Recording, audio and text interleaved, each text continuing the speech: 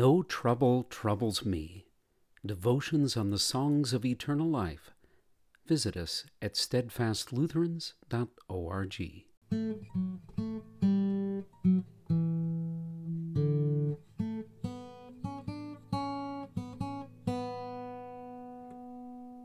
April 25.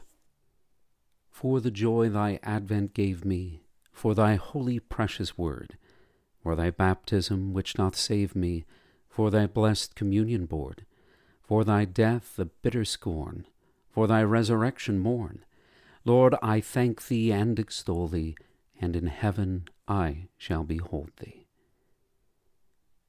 The Lutheran Hymnal, 207, stanza 6.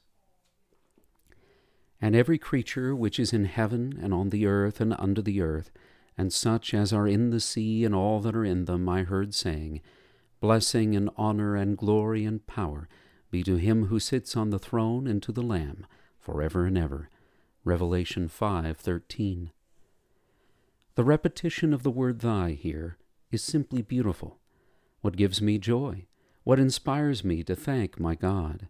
Yes, he has given me all I have and still takes care of me. Yes, I owe all the beauty I see on earth, all the good times with family and friends, every good meal, every good night's rest to him.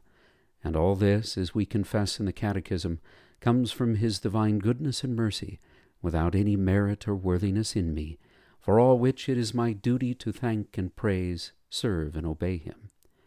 But what gives me joy above all this, what forms the foundation and the end of everything else I could possibly thank my God for, is all he has done for me to win my fellowship with him, his advent, his coming, the Son of God's incarnation, where he took on my flesh and blood forever, his word which teaches me these truths, things angels desire to look into, his baptism, by which he made me his brother and made his Father my Father, his body and blood, which feeds me now and unites me to him and forgives me all my sins, his death and the bitter pain it cost him to win me for himself, his resurrection, which convinces me beyond any doubt that I will live with him forever, that he has done all this for me and is my God and brother. This is my joy, and it is all his. Thy advent, thy word, thy baptism, thy communion, thy death, thy scorn, thy resurrection, the initiative was entirely with him. For by grace you have been saved, and it results in this beautiful conclusion, that I will thank him and extol him forever, and I will behold him face to face in heaven. Oh, how my heart yearns within me. Dear Lord, thine were the works, thine was the love, thine the sacrifice, the blood that saved me and brought me into communion with thee.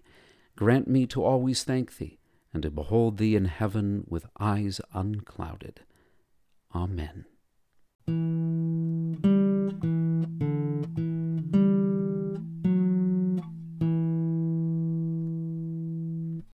Come back tomorrow for another hymn devotion from Steadfast Lutherans.